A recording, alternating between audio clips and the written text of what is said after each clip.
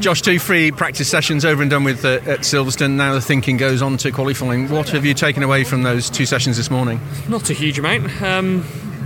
Just trying to dial in the balance of the car, but we're still struggling with some straight line issues, which I think are separate to our normal ones, to be honest. So we're having to do an engine change. My car's very down compared to Jason's, so yeah, it's never ideal to be swapping an engine before qualifying, but that's all we can do.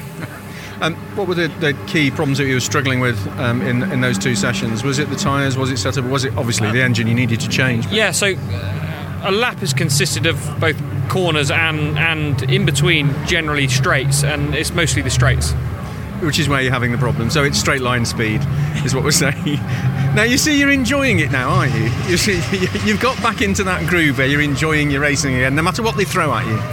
Yeah, I'm still smiling from my C1 race from last weekend that it's just fed through into this weekend.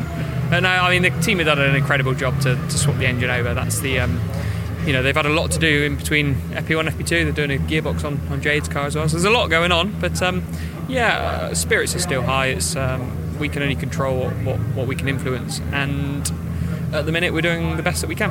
Realistically, top 10, higher than that? Well up into the top 4 or 5?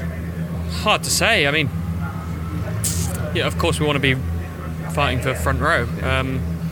We know that there's decent pace in the car, as JP showed this morning, but I've obviously got a little bit less hybrid, but I need to hook a lap together when it counts, get a tow. Silverstone's so close that everything has to align for you to be able to get that perfect lap together, so hopefully that happens. Excellent. Have a good qualifying. Thanks.